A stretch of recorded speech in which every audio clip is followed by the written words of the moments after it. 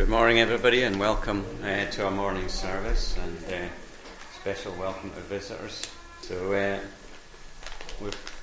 pleased today to have Roddy Mackenzie leading the service this morning in the absence of our minister who's on holiday. So these are all intimations, and I'll now hand over to Roddy and pray for God's blessing upon his word to us. Well, thanks very much indeed, Duncan, for your kind words of welcome. Can I say what a privilege and a pleasure it is to be back in the North Harris congregation once more. And as we worship God together today, our prayer is that we would hear God's voice, that we would seek God's face, and that above all we would know God's presence and God's blessing in our midst. Let's engage in prayer. Let us pray. O Lord our God, as we bow in thy presence at this morning hour, we thank thee that we can echo the words of the psalmist when he said, "Praise God, for he is good, for still his mercies lasting be." We thank thee for all thy mercies to us in providence, in that we have plenty of food, ample clothing, and many good friends. But we thank thee above all for thy goodness to us in grace, that as we bow in thy presence on this Lord's Day morning, when we think on the first day of the week, when the women went to the sepulchre, they were given that glorious news, he is not here, he is risen. We thank thee that we worship a risen, living God, one who is on the right hand of the Father on high, and one who makes intercession for his people. And we thank thee for the desire which thou hast awakened in each and every one of us to gather in thy house here today. And our prayer is that we would say, it was good for us to have met here, as we come here on each successive Sabbath, and as we are conscious of how quickly the months and the years of our lives go by. We thank thee that thou art the God who art the same yesterday, today, and forever. We see changes round us and even in us, but we thank thee that thou art the God who never changes. And we thank thee not only for the unchangeableness of thy being, but we thank thee for the unchangeableness of the gospel message that thou art saying today to men and to women, to boys and to girls, "Come unto me, all ye that labour and are heavy laden, and I will give you rest." We pray, O Lord, that indeed we would know that rest which only thou can give, and which none can take away. And as we gather here, Lord, we thank thee for the way in which thou hast led us hitherto. For all thy people can stand here today and say, as another said, "Hitherto hath the Lord helped us." We thank thee not only for past blessings, but also for future promises, that thou hast promised all who put their trust in thee, that thou wilt never leave them nor forsake them. For family friends may leave us, but thou wilt never leave us. If our hope is fixed on the God who holds all our tomorrows, we will be safe for time and for eternity. We pray, Lord, for the preaching of the word today. We remember the preaching of it throughout the world. And we remember that there are many preaching thy word in difficult circumstances, preaching thy word in other lands and in other cultures, sometimes feeling very alone. But we thank thee that if thou art with them, they are never alone. And our prayer is, O Lord, that thou wouldst bless thy word as it spreads throughout the world. We thank thee for those we read of and we learn of, who are engaged in work in thy service. And we thank thee that in other lands there are great movements of people to thee. We pray that thou wouldst be with our own land here. We confess, O Lord, we have gone far from thee, but we pray, O Lord, that thou wouldst turn to us, that we would experience days of mighty reviving power, many people coming to thy house. No need to say, "Know the Lord," for they will know him from the least and even unto the greatest. We pray that thou wouldst be with this congregation here. We thank thee for the strong witness it has in this community. We remember all engaged in thy work. We remember thy servant especially, and is he away at this time, and as he has in these days a sad bereavement. We pray that thou wouldst uphold David and the wife and the family. We thank thee, O Lord, that he does not mourn as those without hope, for the one he has lost has gone into thine own eternal service. And we pray, O Lord, that thou wouldst uphold not only them, the man's family, but all in our midst who mourn. For thou art speaking to us so often in the uncertainty of providence and the coldness of death. reminding us all that our days are like the days on the calendar, some long like summer, but some short as in the bleak midwinter. We do not know certainly what a day nor an hour may bring forth. We pray for any of our number who are laid aside through sickness, thinking of us as we gather here. We pray that thou wouldst be with them in their own situation. We remember the office bearers in this congregation, the many extra duties that devolve upon them, and pray that thou wouldst strengthen them, and keep them and hold them and keep them equal to the task. We remember our neighbouring congregations of this time, and we remember especially Stuart as he preaches the word in South Harris today, and Farragher as he goes to preach the word tonight. Be with them, we pray thee, and bless them wherever thou in thy providence will cast their lot. Remember thy servant, who will come in coming days to this congregation. Be with him too, we pray thee. And we remember Scott as he preaches the word tonight, that indeed thou wouldst be with him, and prepare him for the work which lies ahead of him, as he seeks to engage in full-time work in thy service.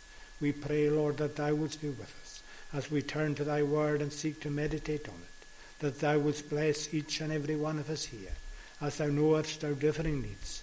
For there are some of us who have needs we cannot tell any, but we thank thee that thou art the God who knows all things, the God who can meet us at the deepest point of our needs. Be with us and keep us looking unto thee. Go before us throughout the remainder of the service. Lead us and guide us. And remember those who lead the praise, and as our praise ascends to thee, may thy blessings descend to us. We thank thee for the consciousness we have of God's people supporting us here at the throne of grace. And our prayer is that thou wouldst continue to bless and own thy witness in this community. Be with us, we pray thee, and pardon our sins for Jesus' sake. Amen. Lord, we pray, thou wouldst bless all the young people who are gathered here, and remember the Sabbath school teachers. And thank thee when we look in our own lives, and when we remember those who taught us the Sabbath school, who have now gone to heaven, that we thank thee for their teaching, and we will be eternally grateful for all that they spoke to us of. We pray, Lord, that thou wouldst bless all the young people gathered here, that they would come to know thee as their own personal Saviour, and as teachers faithfully sowing the seed, bless the seed which is sown. We pray that it will result in many young people here coming to know the Lord Jesus. Be with us, keep us looking unto thee, pardon us with our grace, and pardon our sins for Jesus' sake. Amen. And thanks very much indeed for being such a good listener. It was brilliant, absolutely fantastic. Now, our reading this morning is taken from the New Testament, and it's from the Gospel according to Luke, chapter 15. The New Testament, the Gospel according to Luke, chapter 15, and the reading is from the Authorized King James Version. Luke, chapter 15, reading from the beginning. Then drew near unto him all the publicans and sinners for to hear him. And the Pharisees and scribes murmured, saying, This man receiveth sinners, and eateth with them. And he spake this parable unto them, saying, What man of you, having 100 sheep, if he lose one of them, doth not leave the 99 in the wilderness, and go after that which is lost, until he find it? And when he hath found it, he layeth it on his shoulder, rejoicing. And when he cometh home, he calleth together his friends and neighbours, saying unto them, Rejoice with me, for I have found my sheep which was lost. I say unto you that likewise joy shall be in heaven over one sinner that repenteth, more than over 99 just persons which need no repentance. Either what woman, having 10 pieces of silver, if she lose one piece, doth not light a candle, and sweep the house, and seek diligently till she find it? And when she hath found it, she calleth her friends and her neighbours together, saying, Rejoice with me, for I have found the piece which I had lost. Likewise I say unto you, there is joy in the presence of the angel of God over one sinner that repenteth. And he said, A certain man had 2 sons. And the younger of them said to his father, Father, give me the portion of goods that falleth to me. And he divided unto them his living. And not many days after, the younger son gathered all together, and took his journey into a far country, and there wasted his substance with riotous living. And when he had spent all, there arose a mighty famine in the land, and he began to be in want. And he went and joined himself to a citizen of that country, and he sent him into his fields to feed swine. And he would fain have filled his belly with the husks that the swine did eat, and no man gave unto him. And when he came to himself, he said, How many hired servants of my father's have bread enough and to spare, and I perish with hunger? I will arise and go to my father, and will say unto him, Father, I have sinned against heaven and before thee, and am no more worthy to be called thy son. Make me as one of thy hired servants. And he arose and came to his father. But when he was yet a great way off, his father saw him, and had compassion, and ran and fell on his neck and kissed him. And the son said unto him, Father, I have sinned against heaven and in thy sight, and am no more worthy to be called thy son.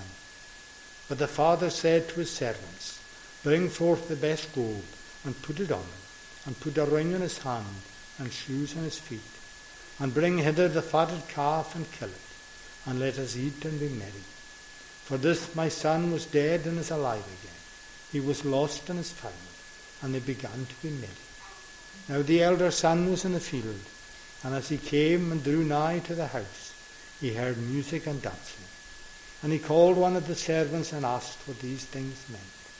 And he said unto him, Thy brother is come, and thy father hath killed the fatted calf, because he hath received him safe and sound. And he was angry and would not go in. Therefore his father came out and entreated him.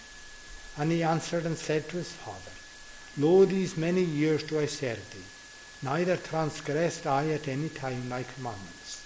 And yet thou never gavest me a kid, that I might make merry with my friends.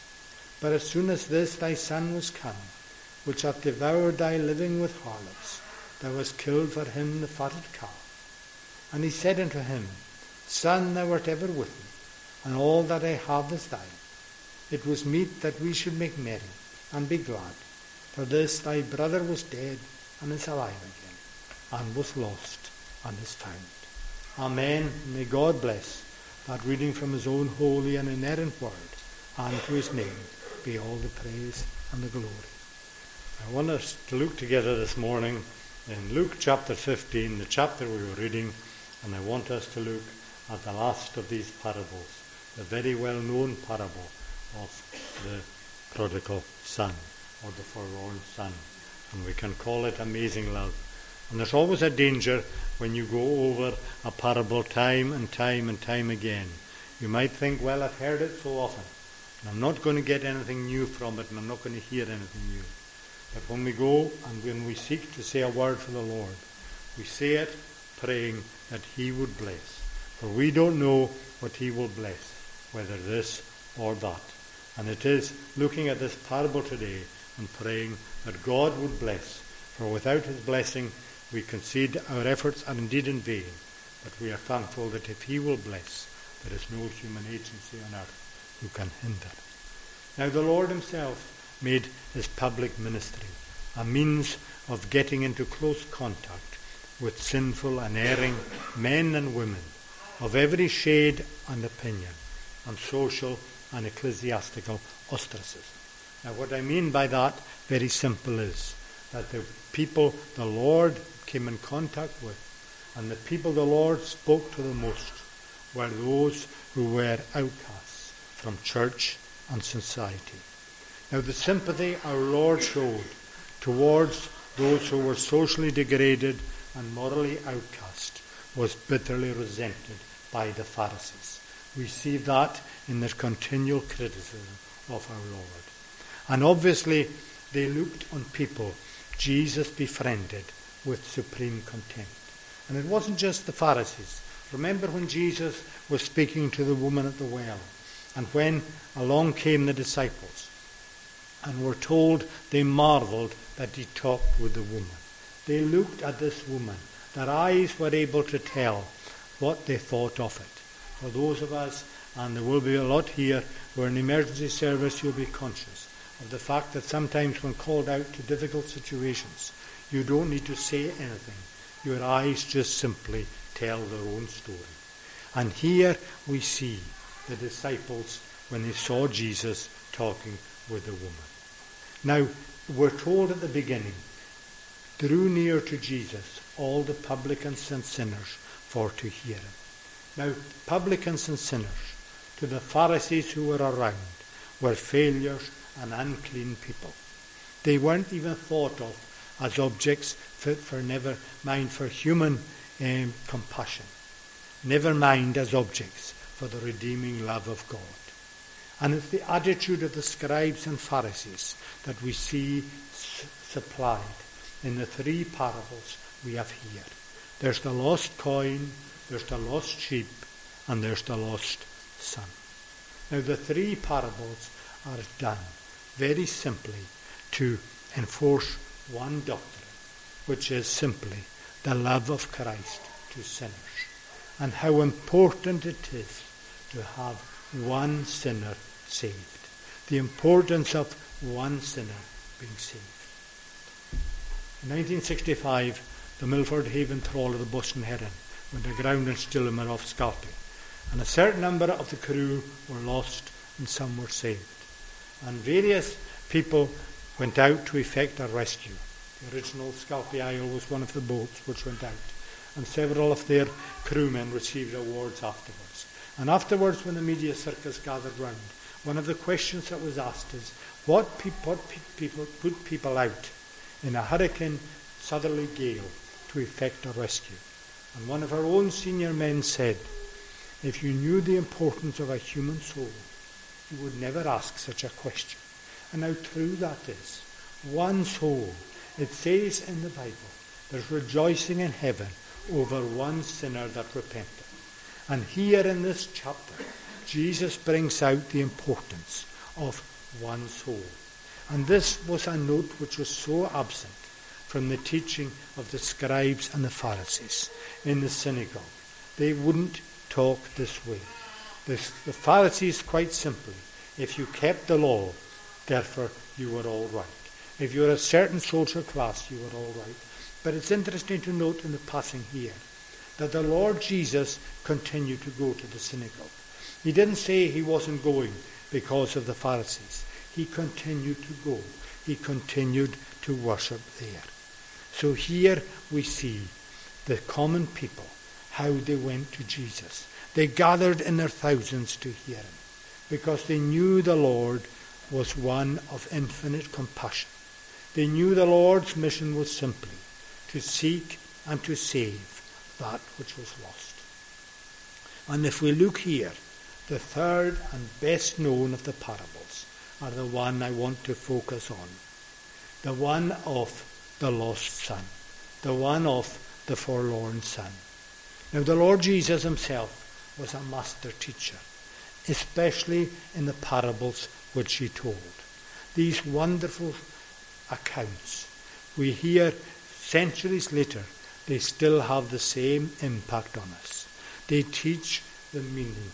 We talk very often that they're earthly stories with heavenly meanings, but they're more than that.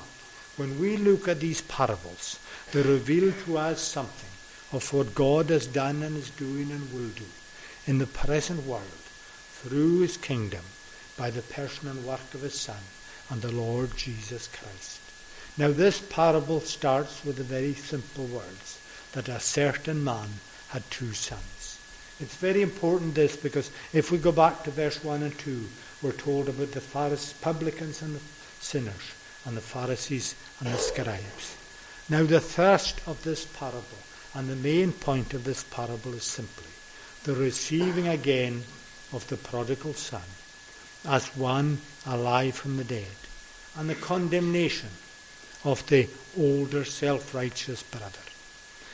It says here a certain man, but it becomes clear as we go through this parable, that the certain man is Jesus himself, God himself. And we see this account of this young man being brought up and this young man's spiritual pilgrimage. We see here his sin, we see here his repentance, we see here is turning to God. At the very start, he's weary of his father's restrictions, and he asks for the portion of his goods. He says, give me the portion of goods in verse 12 that falleth to me. Now we would get these goods when the father died in him, but he wants them just this bit earlier. And then he says he wants to go to the far country. And saying this, when the Lord said this, it would be so relevant to those hearing this parable. Because the far country to Jews meant going to Antioch or Rome. It was the seat of learning. It was the place where wealthy Jews wished to go to. That's where they went. Much like sometimes with ourselves, we may think if we go away to the cities, life will be totally different. And this young man wants to go into the far country. He wants to go there. And we're told he went. And he wastes his money. And the Bible here, and this parable paints a very vivid picture of the fact that he's wasted his money. He's spending his money with riotous living. It's a very vivid picture of the havoc brought by sin in the lives of men and women. And this young man's money, it brought him friends. It brought him forgetfulness of home. And it doesn't say in this translation of the Bible, but in other translations, some of you that will have other translations, it says in verse 14, but when he had spent all. And it's a very, very important word, that but. There's a but. When he had spent all, there arose a mighty famine in the land. He began to be in want. There's an awareness here of something lacking. It's his first step in his pilgrimage to go back home. He ends up feeding pigs. He's got so little money. He's so destitute. He's got nothing. And he ends up feeding pigs. Now to the Jew, this was a horrific picture. Because to the Jew, the most unclean animal was the pig. And to think of anyone feeding pigs was the lowest of the very low. He's feeding pigs. And it says also that he's so hungry. He's got absolutely nothing. He's so hungry, he would have eaten the husks which the pigs were eating. He would have eaten the food which they were having. He had no way of doing anything about it. He was here, his money was gone, his friends were gone, we can say his innocence was gone, his home was gone. Everything he had is gone here.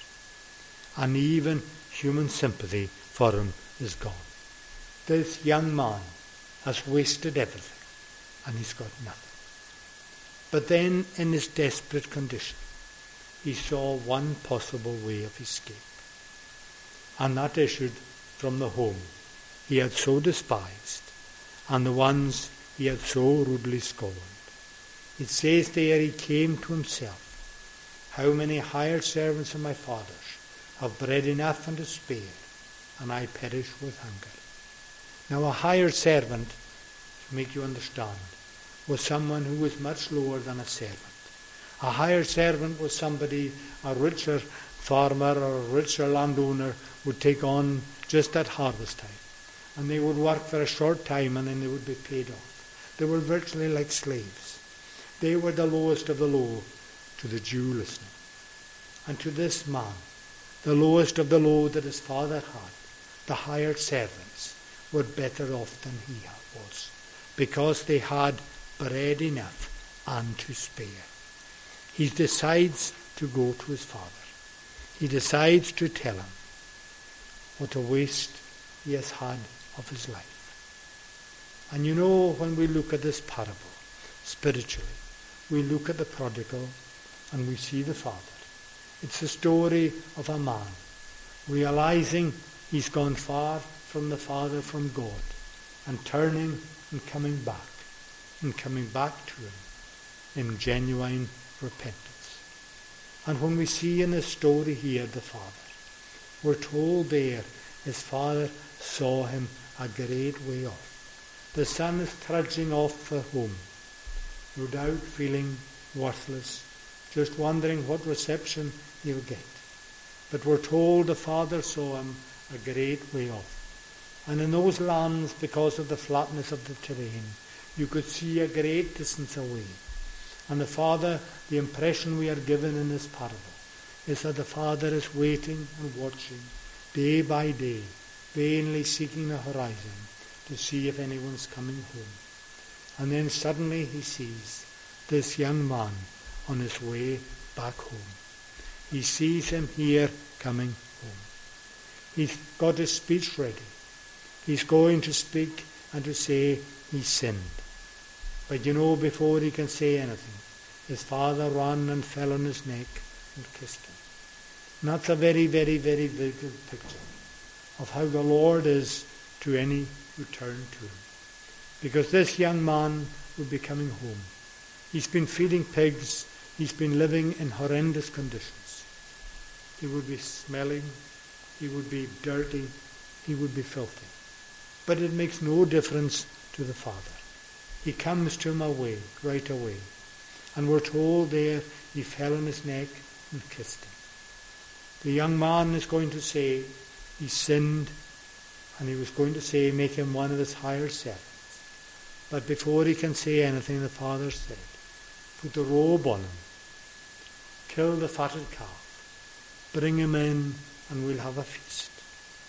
And here we see the love of the Lord towards lost sinners. There's no word of reproach here. He just falls on his neck and kisses him. And this symbolizes Christ's love for us. We see, and he had compassion. How different that is to the scribes and the Pharisees. His condition is so awful. It's so miserable. But it's no hindrance to the love of the Father. And if we are outside of Christ, and if we call on Jesus, no matter what state we are in, it's no hindrance to the love of Christ. And here we see he's coming to the Father, and he's coming back home.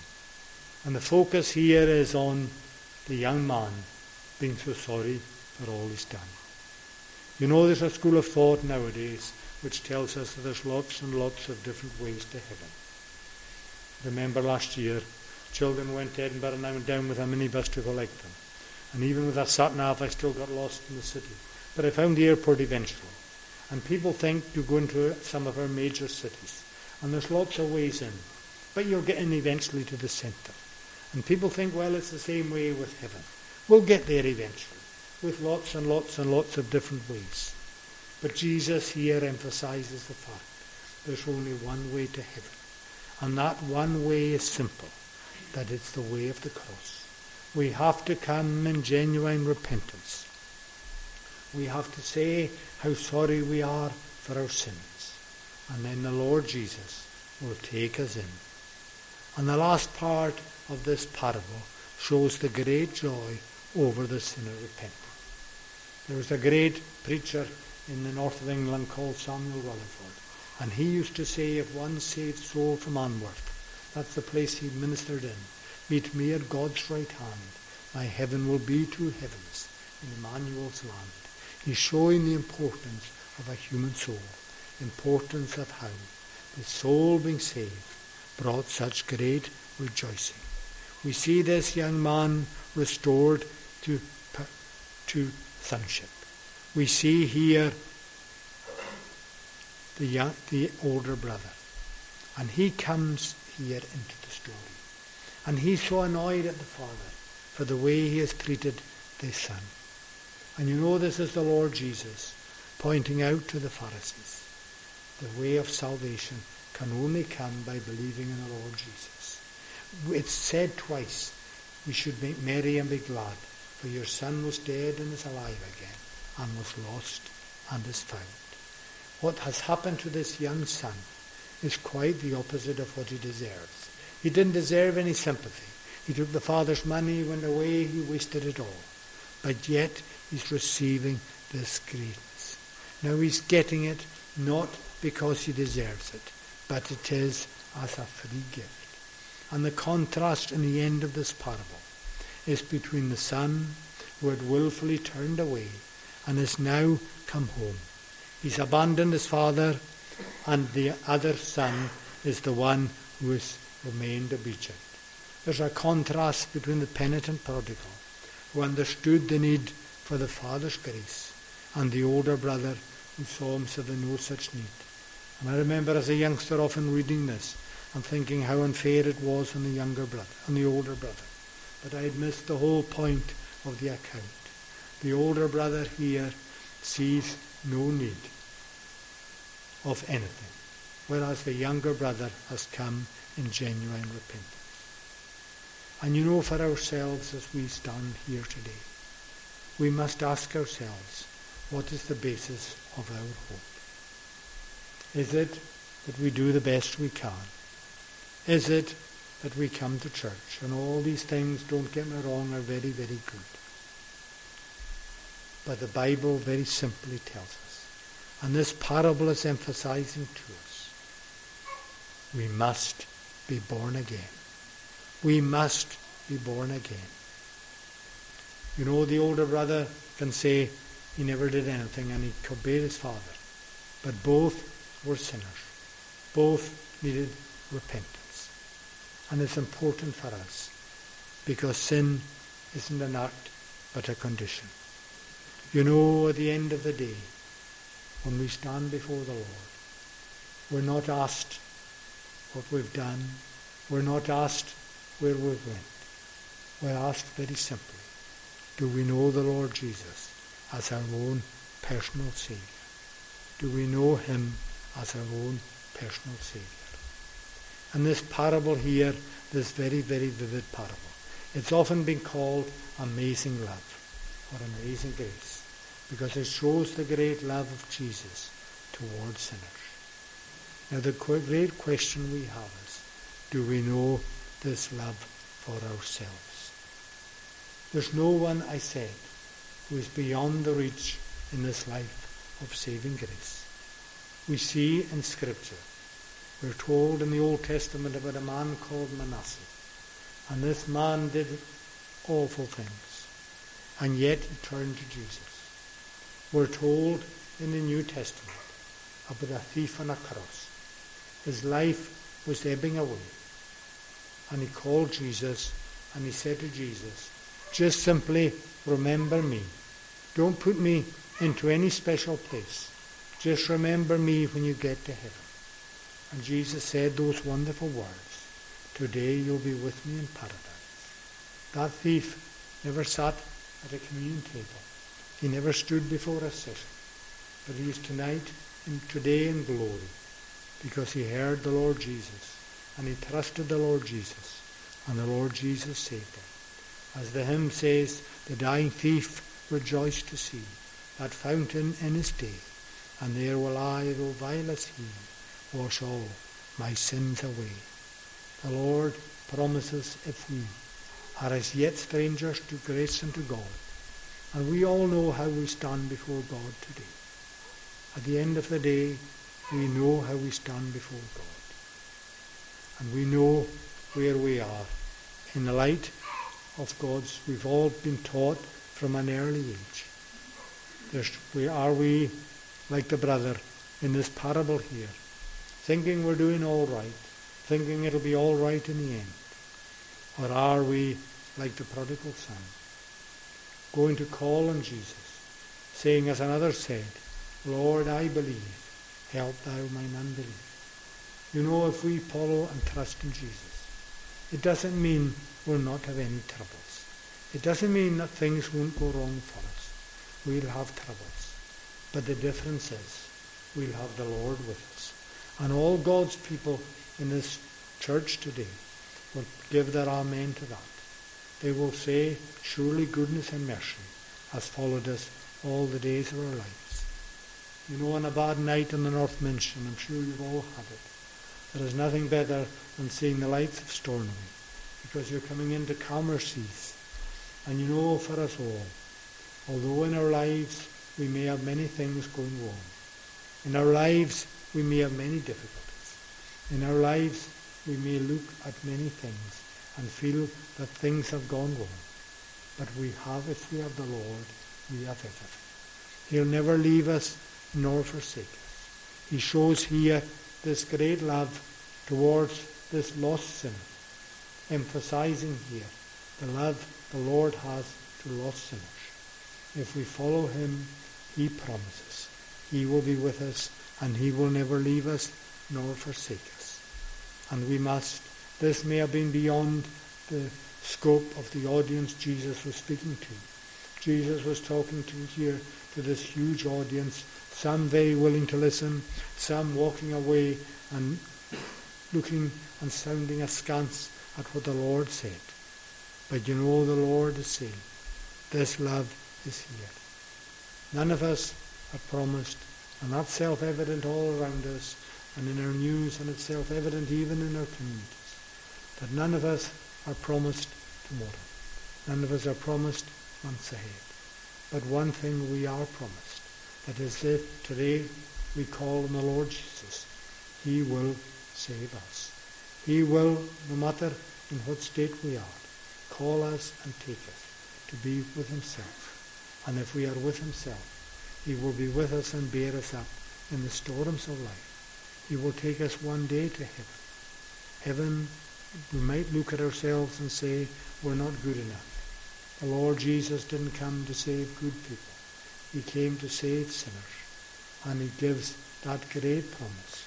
Come unto me, all ye that labour and are heavy laden, and I will give you rest. And then we can say, Lord, I believe. Help thou mine unbelief. In this account we are given here, each one emphasizes the importance of souls. Each one emphasizes the rejoicing in heaven over sinners repenting.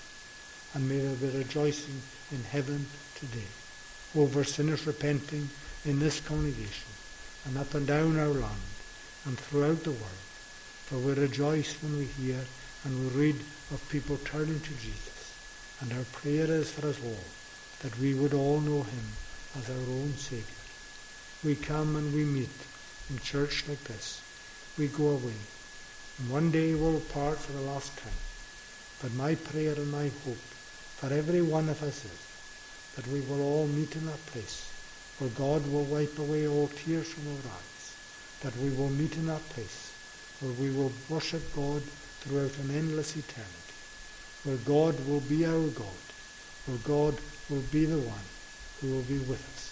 And may that be the portion for each and every one of us today as we reflect on these solemn words. I will say a word of prayer. O Lord our God, as we think on the parable of the prodigal son, we think, O Lord, of the great love of the Father. And may we know that love in all our lives. May we all know thee as our own personal Saviour and friend. Not the Saviour of relatives, not the Saviour of those around us, not the Saviour of us bearers in our church, but our own personal Saviour. May we take thee as our personal Saviour in life. We pray, Lord, that thou wouldst be with us now. Go out with us in the evening. Strengthen and uphold thy servant who will preach to us. We thank thee for it. And we pray that thou wouldst bless it, whatever thou in thy providence hast cast us, Lord. And as we go forward into the week ahead, a week we do not know what it holds, but we thank thee that when we know the God who holds all our tomorrows, we will be safe for time and for eternity. May we know thee as our God and our Saviour. Lead us and guide us and go before us. Pardon our sins for Jesus' sake. Amen. Lord our God, may we know the love of which we were singing of here, the love which spreads from generation to generation. And may we know that love of the God who never leaves us nor forsakes us. And now unto him who is able to keep us from falling, and to present us faultless before the Master's face with exceeding joy, to the only wise God, be power and might, dominion and strength, both now and forevermore. Amen.